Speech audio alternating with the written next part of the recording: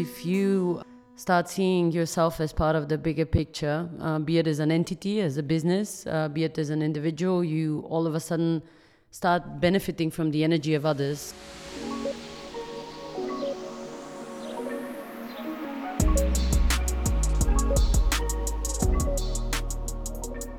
Lubomila Jordanova is the co-founder and CEO of Plan A, a software provider offering solutions for businesses to reduce their emissions and improve and report on their ESG performance.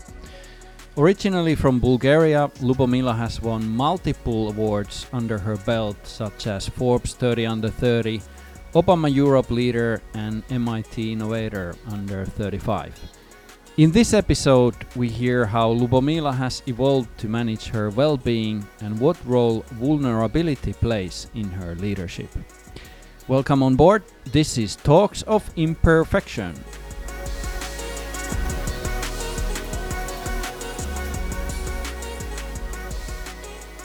Ever since I was a child, I've always been observing nature and seeing how phenomenal of a painter and designer she is. And I think the best example for me personally has always been animals altogether.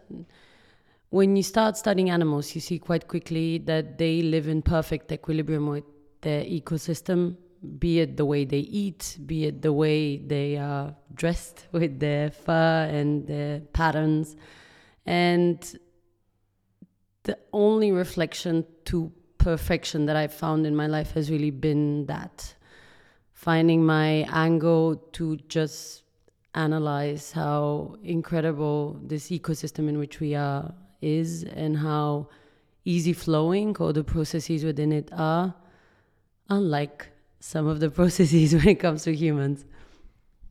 Nice. Welcome to Talks of Imperfection. And thank you for having me. Well, let's dive into Plan A. You have ramped it up as a CEO together with your team rather fast. Could you walk us through how it all came to this point? My journey finding Plan A was really one of a lot of serendipity, but also a lot of soul searching, I guess. In 2016, I found myself disengaged with my job that I was having then. I was in a relationship that wasn't particularly positive, and also Brexit had just happened. So I was looking for a lot of answers on many topics, and within the same time, I went on a trip to Morocco, where instead of surfing, I ended up finding myself on a beach, which I had to clean from plastic, which was the beginning of a long journey of learning about climate change. After this trip, I absolutely became obsessed with the topic of climate change, pollution, the impact of people on the planet. And within 1 year, I had a bit too much information on the topic and too much concern for where we were headed, and felt the utmost responsibility to take action myself, regardless of the fact that I didn't know quite well if this was going to be a successful venture or if this was going to be a project that could lead to outcome aligned to the problem that I was trying to solve. Today, we're a company of over 100 people based across Europe, and we help companies eliminate their negative impact on the planet.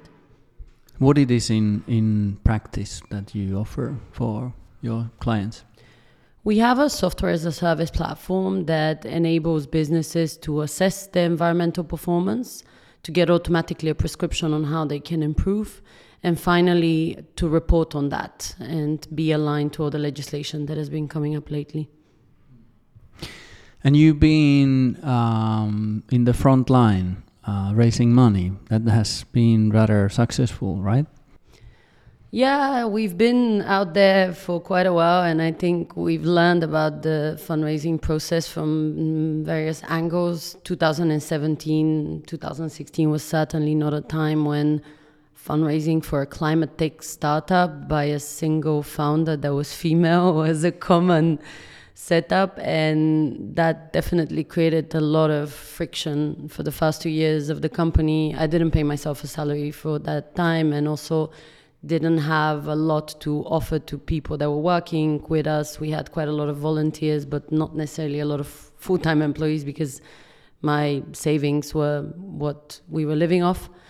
And later down the line, 2 years ago, we went into a seed round and then Series A, and also later on more, which was possible because the market allowed itself for the last few years to learn a little bit more about climate change, about sustainability, about the part that technology is going to play in addressing that. And today, certainly the reality looks a lot different for anyone that is finding a company in comparison to where we kicked it off. That's an interesting personal journey as well for you as a founder and a CEO. After raising 15 million, how did you build your own emotional and psychological capacity to hold more? The challenges in the beginning of the Plan A journey definitely created a lot of resilience in me, and even more commitment to the cause that we were working on, because it felt so helpless for so many. And our resilience was what was needed in order for the problem to be addressed, given no one else was addressing it. Today, we're a big community. There's so many different stakeholders taking action, and it feels a lot more of a reality where there's reckoning for the size and the scale and the magnitude of the problem. When this started, for me, the biggest challenge was really to wrap my head around, first of all, the theoretical, the scientific side of the story, but then also to learn to manage my emotions about how I felt about all the facts that I was gathering. Being so deeply connected to so much human trauma and also so much devastation on a biodiversity ecosystem level, you kind of end up developing a lot of sadness, a lot of feelings of anxiety. And that was probably the most important step that I took for myself in the first few years. It took up until last year to be able to fully be capable of detaching myself from how I felt about the problem that we're solving and really being able to act on it within the day-to-day. Can you describe it a bit more in details? What was the kind of despair and those negative emotions you were feeling back in that day? In 2016, I found myself in front of a lot of scientific papers, a lot of documentaries, a lot of articles, books, and any kind of format of content that would equip me with enough knowledge to build the big picture on what problem we were trying to solve. And it became quite evident that there's 3 key outcomes that became the hypothesis behind Plan A. The first one was that businesses had the biggest part to play in addressing climate change.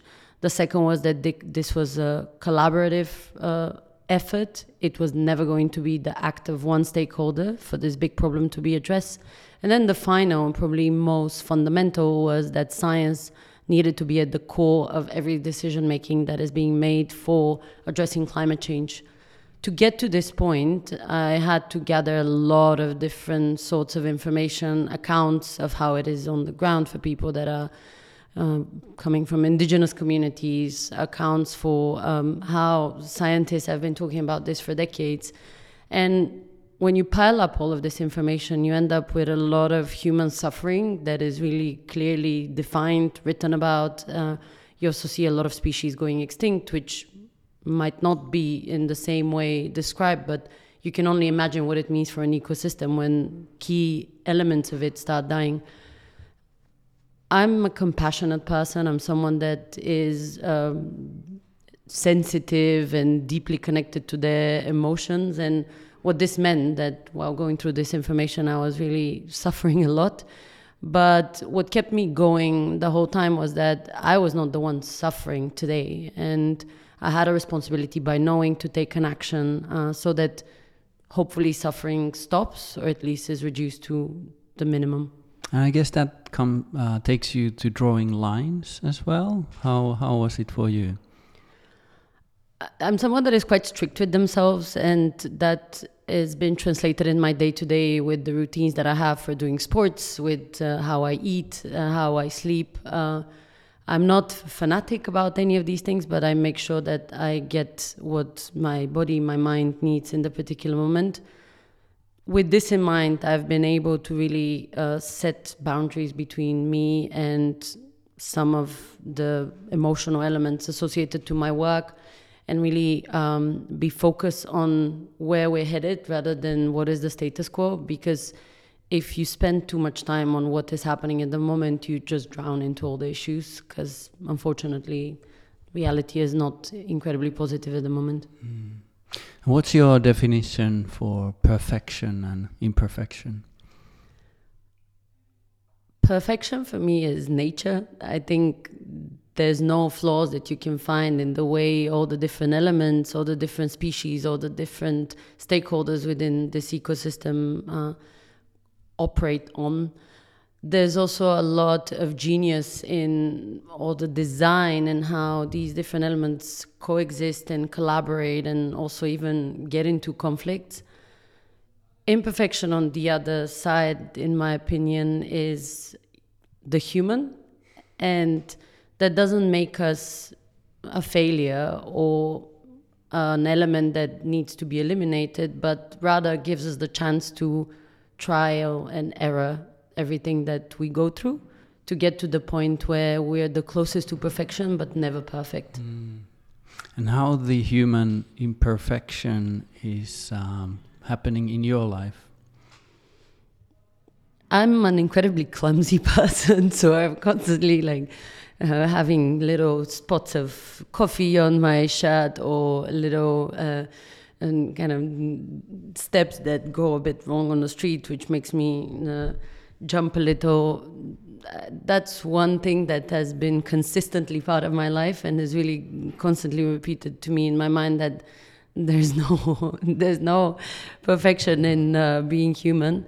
On a more serious level, I guess the human soul and the human as an entity is a constant evolution. And in my mind, we're always going towards what we see in nature, but we're not there at the starting point. We're kind of this unmolded, unshaped sculpture that needs a lot of different experiences to be able to get to a point where they can fulfill their mission in a complete manner. But in order for this to happen, you need to accept that the way you feel, the way you act, the way you respond to reality is always going to be shaping itself down the line rather than be constant. And that what makes a human imperfect, but also what makes us, I think, one of the most exciting and unique and hopefully hopeful elements that is evolving and that can also bring a lot of elements to this evolution that the whole humanity, but also the whole, I would say, ecosystem we live in is going through. And as a leader, how you take care of your own well-being? That's been a battle because I didn't have a proper definition for this in the beginning. I jumped into building my own company at a time when I had 4 or 5 years of work experience, but I was not shaped as a professional to a level where I would be able to have these strict rituals that would be keeping me sane and hopeful and constantly enthused by all the things that I was doing. I didn't take care of my body for 2-3 years, and I can say this with full knowledge that probably many people listening also don't do that because they're constantly intellectually stimulated by their work, by the wish for accomplishment, and by this constant strive to be creating impact. But 2 years ago, I really learned that the most important thing I need to focus on is finding balance for myself, because this is how I can contribute the best to Plan A, to my team, to the cause that I have. What I do today is a lot of sports. I do sports every single day, except maybe one day of the week. What sports you're doing? Today I went for a run. Yesterday I did yoga. The day before I was doing an aerobics class. And last week I was doing ballet, climbing. And I try to diversify a lot because I get quite easily bored. I meditate as well, and that's something that really has helped me set the scene for the day. The way a bad day can kick off is when you don't take charge of it at the get-go, and meditation really helps me define what's the mood, what's the construct, what's the concept with which I'm kicking things off. Is there a specific school of meditation you're following, or? I've been testing a lot of things like high frequencies, also listening to a lot of powerful lectures by Sadhguru and also a few other thought leaders. Also have been seeing what Deepak Chopra did with his meditation class. I've been experimenting a lot. I don't think I'm at the moment defined. What I definitely always listen to though is how my body feels and what do I feel I need, because sometimes you wake up a bit anxious, sometimes you're a bit stressed, so you really need to align to that. And I know my boundaries with these things, so when I feel like I can push, I get on a 20-minute meditation that is quite high intensity, high frequency sounds. When I need just a lot of guidance, I just pick the one that is 10 minutes and there's someone that doesn't stop speaking so that I keep my mind to the point. What about vulnerability?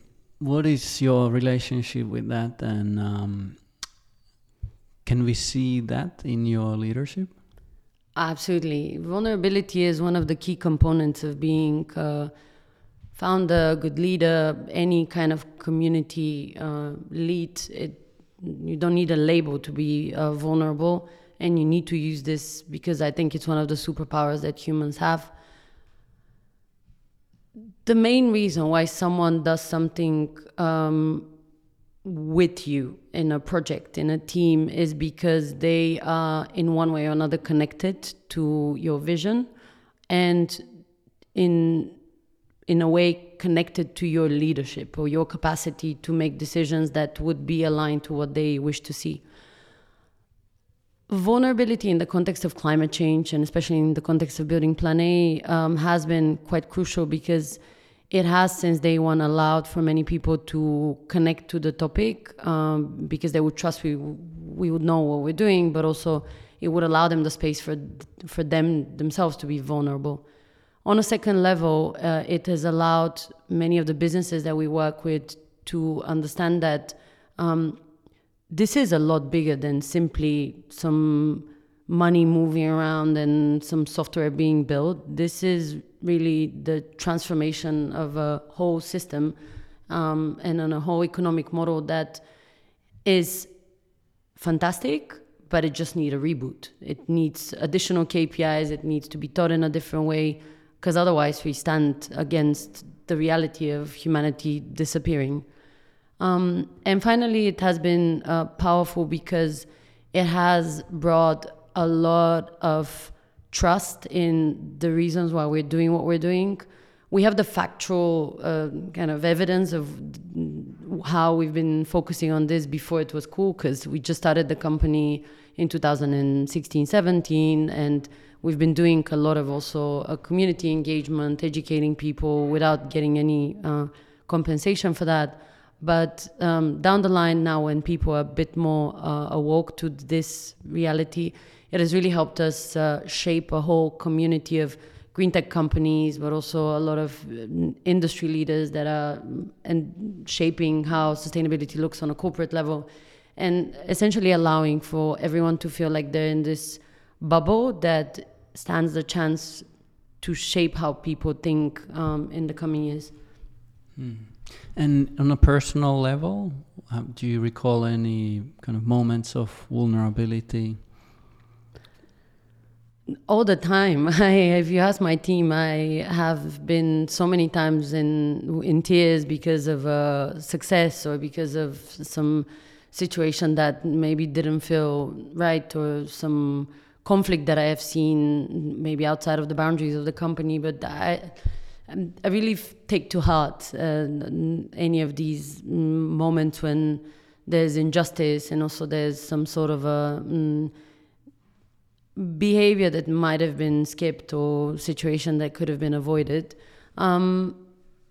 Many. I can think of how proud I felt when we had our a few key employees that just got confirmed, and they're going to be starting in the coming months. And some of them come from the biggest companies in the world. They're literally taking a massive paycheck cut, but also they're really going for something that is in a value-based way, defining their future, and they feel a lot more aligned to it. But just these kinds of moments are shaping the fate of the company, and I always get really emotional because I know that it is not the reality that we had 4 or 5 years ago. It is not the reality we even had like a year ago, where we can now confidently go out and get these people and move on to the next big agenda.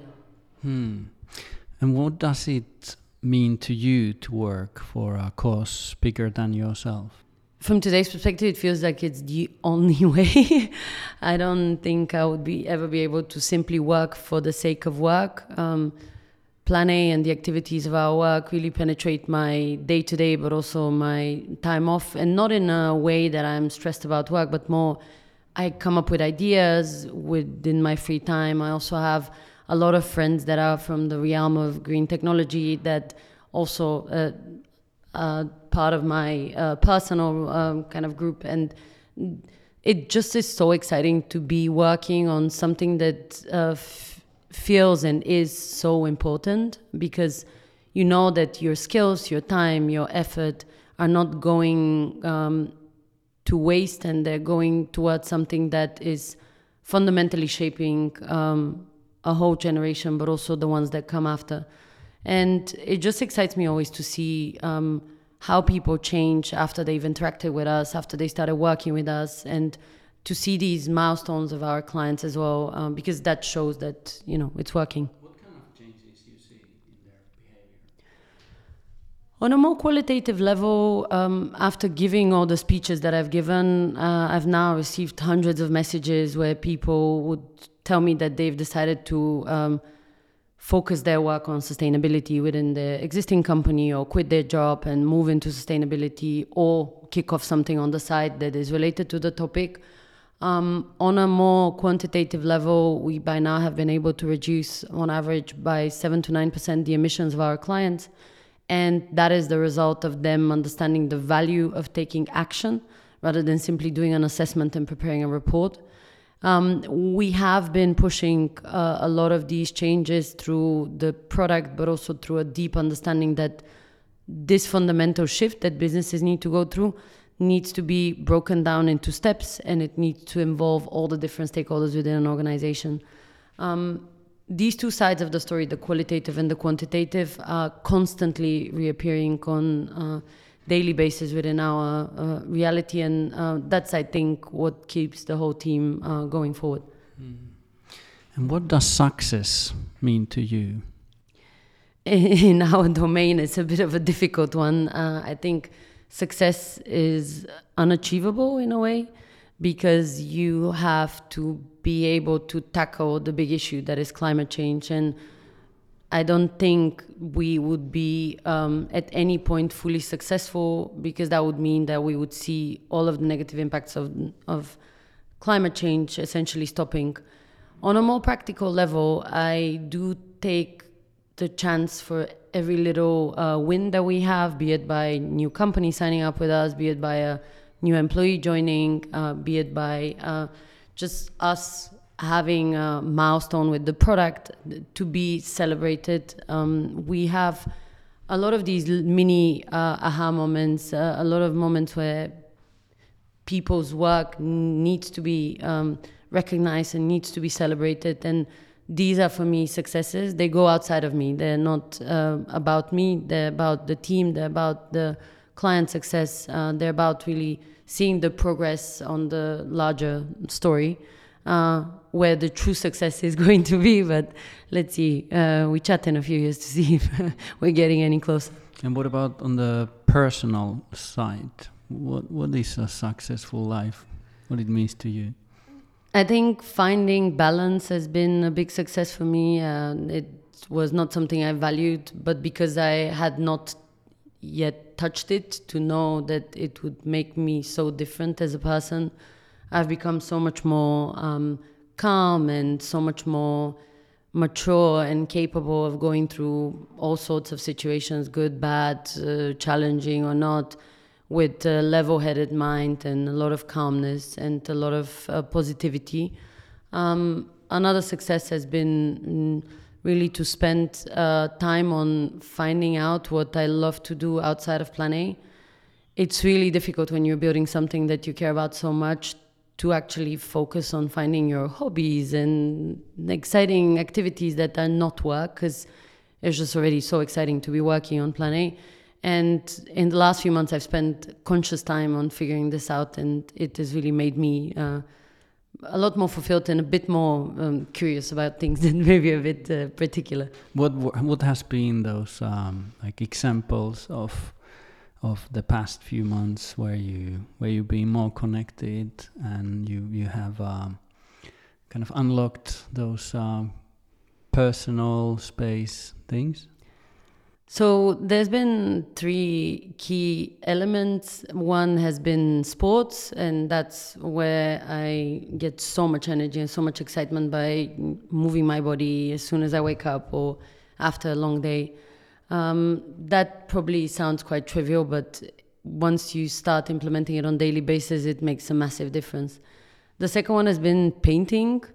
I don't think I have a really good style, but I definitely think that it is a really interesting stress release, and it's quite funny. Like if I can show you some of my creations, I don't think they're going in any gallery, but at least it shows that there's a lot of energy that needed to come out in one way or another. And the final one has been making my own cosmetics. I'm not selling anything, obviously, it's just for my own purpose, but finding how to use like different oils and different products and so on and making them into something that then you put on your skin, it's quite mind-blowing because it's really effective, and it's you feel like a bit like a chemist because you're putting together stuff and it needs to be the right proportion, and you put little labels what it was, like a bit of a pharmacy from the old days kind of vibe. Nice. And what comes out when you paint? There's a lot of color, there's a lot of non-worldly visuals. There's the last one that I did was like all these trees that were coming from all sides of the paper. So they were not necessarily on the floor, but they were like from the sky, and I don't even know what was going on there. There's been a lot of Pollock kind of vibe as well. So yeah, I guess I have endless amounts of energy, and that's another demonstration that it needs to come out in one way or another. And you had a collaboration with the Obama Foundation. How was that? Well, it was more of an honor rather than a collaboration because they selected 30 people from Europe as Obama leaders, which signified the commitment that we've all made to a different social cause. Mine, of course, was climate change, and I was one of the few for-profit entrepreneurs within the group. Many of the other people were and are activists, young politicians, people with commitment to issues like climate change, but working on them from a different angle. It was absolutely fantastic, and I think it was an incredible blessing coming at a very particular time for Plan A, because being a founder is not the same as being a CEO, and this transition can also go quite badly if not managed well. I've had the benefit of having mentors down the line, but that was a 6-month course that was every single week taking us to 2 to 4 hours of leadership classes that were very practical but also quite inspirational. We met a lot of people, including President Obama, like the mayor of London, Sadiq Khan, and also some of the advisors of the Obama administration when that was kind of the setup in the White House. And that gave to all of us a lot of context of how being a leader quite often carries the same kinds of challenges, regardless if you're working in the realm of activism, politics, entrepreneurship, business. It's always about how do you manage your emotions? How do you manage your stress, vulnerability? How do you create space for yourself by making sure that you're not too committed to others without being committed to yourself? And it also gave us a really good confrontation with the reality that there's no case where any of these causes and any of these social issues that all of us were working on is ever going to be addressed if there's no true understanding of the importance of every single one of the stakeholders and the collaboration between them. And that was for me a big revelation, because I have been working for now 5-6 years on supporting businesses to transform, always with a lot of respect to science, always with a lot of respect to any other perspective, but always shying away from thinking like about maybe, politics needs to also be part of the conversation, or activists also should be part of the conversation, because that always seemed to politicize the engagement with businesses. I still think there's a fine line that you need to manage and to make sure that there's an unbiased approach to supporting businesses, but listening in and understanding how these stakeholders think also helps you navigate reality a lot better. Did you have a chance to spend some personal time with President Obama? Yeah, I was incredibly lucky also to be one of the first people that he approached when we had our meeting with him in Copenhagen. So how it happened was, first of all, we had one Zoom session with him where we met him for 1 hour. But then 2 weeks later, or 3 weeks later, we were able to meet him in person for 2.5 days, which is quite significant. The first engagement was at an evening cocktail. That was a more informal part where he told me that I have a great voice. And on the next day, I was one of the people presenting to him about the role of greenwashing and what are the challenges related to communication around climate change. And we also had a 10-person roundtable where we could exchange for half an hour. So quite a few small pockets of excitement with him, and certainly a fantastic opportunity to see how much of an honest and also authentic leader he is. He was exactly as we've seen him in any of his online engagements, in any of his offline engagements. He is committed. He talks about values. He doesn't go into the day-to-day. He really thinks of the transformation that our society needs to go through. So inspiring moment. Absolutely, yeah. Probably one of the most inspiring. I remember thinking to myself the moment when the event was finished, how grateful I am for this rocket launch button that was clicked for me, and how there's nothing that I should allow myself to limit me going forward for Plan A, because there's no need to make excuses that we've been able to accomplish something. As long as you don't do it with ego, you're humble, you stay committed, then there's no wrong way in doing it. What is the most significant professional trauma, and what did you learn from it? We had one case when someone left the company at a stage when we were fairly few because they were burned out, and that was something that I hadn't even noticed, and I felt like I had failed as a leader when that resignation came in. After that, I really had a reckoning. I took a long time to process it, and also spoke to a lot of people that had gone through a similar situation, or had at least been signaled by the employees that maybe there was a boundary that had been crossed. And what this has led to today is that I have a very clear view of all the different steps that I need to take in order to distance myself from my emotions, but also from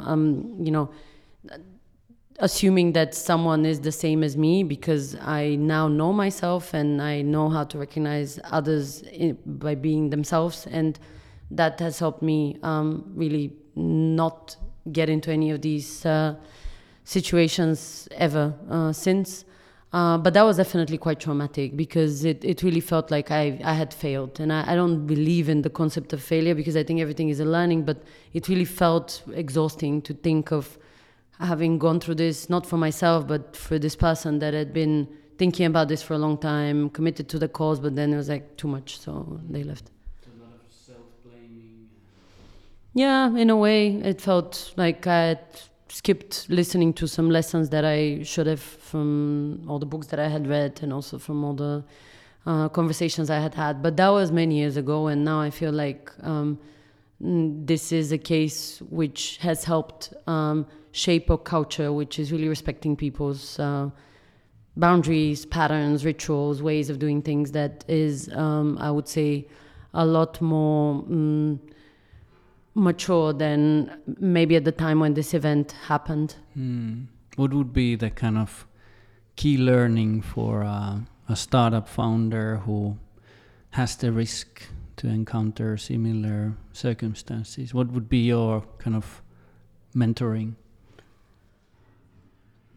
The fact that you have a lot of skin in the game doesn't mean that others have, because A, they're not the co-founder, B, they're not also the ones that came up with the idea that created this company that has pushed you on a daily basis to be going forward with this.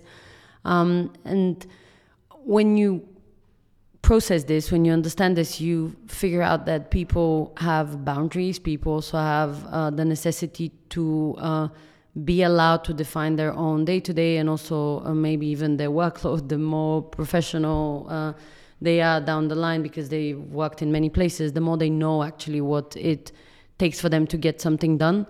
And probably the final and key learning is really open communication, because this case could have been avoided if there was an environment where this person felt comfortable to say early on that they felt like this was too much, rather than just offering their resignation. And by opening up the conversation already when the company is like 2, 3, 4 people about how do you feel? Has this been a tough week? Has this been a good one, bad one? What could we have done to make it better? You actually end up probably securing that these people are going to become advocates for you once there's a challenging situation, maybe with another person that is not caused by the same thing, but even if it's something else, because they know that you have their feelings and their success and their kind of mindfulness and stable mind in the back of your mind is something they need to be, that you're responsible for. Why it's so hard to spot those cases? What do you think? Honestly, in the case that I'm thinking of, it was me being immature and finding business, and also probably expecting from others what I was expecting from myself. I think it was, it's a matter of that. Like if you're too unclear on where you headed, and you maybe are trying to figure out so many things at the same time, you maybe just don't have the attention span to notice these things, but you need to consciously develop the time and spend the effort to be able to recognize them, because otherwise you miss the opportunity to be getting these people through all these challenging steps that building a company includes, because the smaller the company is, the quicker the shift cycles are. So that, I think, helps. And what is your advice to young founders striving for perfection in your industry? Give up already now. I think striving for perfection is not a good idea, because you're never going to be able to achieve it. When you say you strive for perfection, that means that you have a template in your mind of what the outcome should be, and the outcome is never like that. It actually could be better, but because you have a template already defined in what should happen, you end up limiting the opportunities for this to really be a positive surprise of how it was even better than that. I allow myself to have perfection when it comes to, for example, design and little things like slides and so on, and that's the way I filter out and I channel my energy and need for having something that is perfect, because that's the kind of place where you can control that. you can see perfection in a beautifully designed slide. You can see perfection in a beautifully designed poster. But this is where perfection seeking finishes. I think now I've learned to love being surprised by an outcome. Because as long as you know the building blocks of what success in your context should be like, then you should allow for this to come out in the way the external forces are going to shape it as well, because that's probably the best outcome and is the best outcome that you can get in any case. What have you forgiven for yourself? I definitely had the need to work really hard all the time and kill myself and be exhausted, and that's something that came probably through the experiences that I had in my previous jobs before Plan A. I keep on working 6 days a week. I keep on working until late, but now I've started listening to my body and also to my mind, and when I see that what's coming out is taking me 5 more minutes than what it usually does, I just shut off the computer and I leave, because I know that I can be really efficient with my time and I don't like to waste my time. So I've forgiven myself this need to make the hours rather than to make the quality. Now I'm only seeking quality with anything that I touch. And what this means is that some days are longer, some days are shorter. But it means that at the end of each day, I can, in an incredibly satisfied manner, just close off and leave the office and immediately switch off, because I know that I've done my best. Mm-hmm. And what's your relationship with sacrifices? I'm a cause-driven person, so I think I've sacrificed a lot, but I don't think sacrifice is something that needs to be negative. It's more a substitute. It's something that is the choice that you've made in effort to select what you prioritize. I think sacrifice is with the connotation of what probably religion has taught us, of being there to demonstrate our suffering and commitment to the gods and so on. That probably is a bit of an outlandish concept for me. I actually believe that there's good times for all sorts of things in life, and you need to know how to prioritize well. And for me, one commitment that I've made is at the moment Plan A is definitely my big priority, and I skip going to parties because I know I need to go at 8 a.m. on the next day to have a very important meeting, or because I really need these 5 hours in the morning to prepare something. But that doesn't feel like a sacrifice. It's more, I know what I find to be important in my life. And how about those kind of personal, internal sacrifices? Have you encountered them?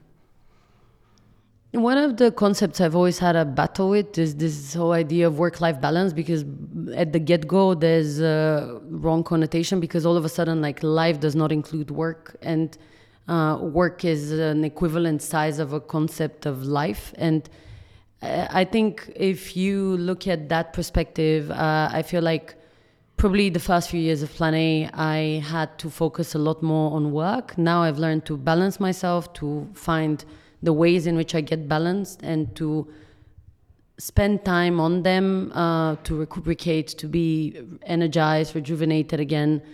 And that has led to kind of shifting my attention from one topic to the other quicker. I think at different points in people's lives, there's different topics that lead the way, and one needs to recognize what matters at that point. I don't think extraordinary results come by trying to find balance in everything that you do, because you're just going to be probably average good at everything. It's not about being able to master 300 sports, and it really is about the one thing that you have found, that you appreciate, that you want to be good at, that you spend maybe more time on, which immediately removes balance because you're spending more time on it. And then finding your way in keeping yourself sane, keeping yourself sociable. I think it's really important to connect to family, to partners, to whatever you like, to friends, whatever drives you on that personal front. but knowing that the better results come from this unbalanced relationship you have with one particular activity. And for me, this is planning. They're saying that we should work smart instead of hard, but is it really possible to attain success without working hard? I don't think there's one way of doing anything in life, and I think the phenomenal successes of people that maybe became the most famous sports people without having legs, or the people that are phenomenal musicians without being able to see and to look at notes, is a demonstration that there's no one way of doing a good and fantastic and phenomenal and inspiring work within a certain domain. I do think that being studious, being committed to something is always going to push you a little bit to be extra excited about it, which might lead to the additional hours. There's the concept of the 10,000 hours by Malcolm Gladwell, and there's also other concepts related to the principle of the three, where you have three parts essentially of the definition of a success. The one is that 1/3 of the time you're always going to be achieving extraordinary results. The second part of the time you will be doing average, and then you also need to accept that the third part of the time you're always going to be underachieving. There's a lot of ways in which you can look at this. I think the most important is, and that's the fundamental first step before you start claiming fame for anything, is learning yourself and learning about yourself and spending time to connect the dots between the different circumstances in which you've lived and you've been, to understand the true driving force that is within you. It comes from where you come from, it comes from your family, it comes from the circumstances in which you've been brought up, and all these different dots are there to pace for you where you headed. As long as you know that, you also are going to know how you work and what brings you success. And how you see your personal future, where you are in 5 years? I am now happy, and I think in 5 years' time I'm also going to be happy. There's a lot of building blocks that contribute to this happiness today, and I think they're just going to continue evolving on a personal, on a professional level. But ultimately, I think now I've gotten to a stage where I know myself. I know the kind and nice person that I am. I know my vulnerabilities. I know what is emotionally triggering me. And with this knowledge, I'm equipped to navigate life in I would say, quite of a calm, peaceful, and positive way. I feel incredibly honored to be working on what I'm working, and to be able to share with people knowledge, to see how inspired they are by the day-to-day activities that we have within Plan A, within the Green Tech Alliance. So in 5 years' time, this is just going to be amplified further, and I think we would be connecting the dots on a world level rather than on a European, like we're doing today. What are you fighting for? Have stopped fighting. We used to say all the time in the beginning of Plan A in the fight against climate change. I think fighting has a negative connotation. It's a bit too much of a word that maybe creates a bit of a energy that starts bubbling and doesn't make anyone feel immediately connected. I think what I wish for is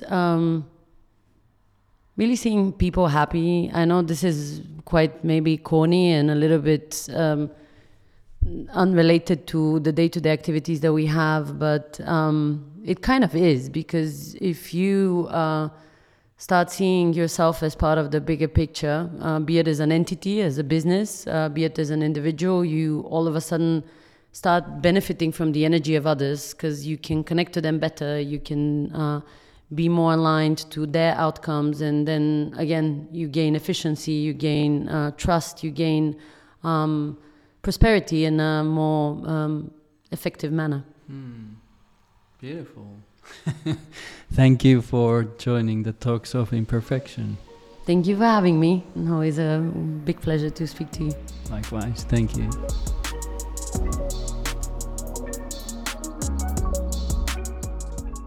Thank you for listening to the Talks of Imperfection. The podcast is enabled by Edita Prima, the kindest Nordic tech company that orchestrates automated customer journeys to perfection by turning data friendly. That's all, folks. It was good to have you on board. Please subscribe to the podcast, follow us on Instagram, and hold tight until the next episode.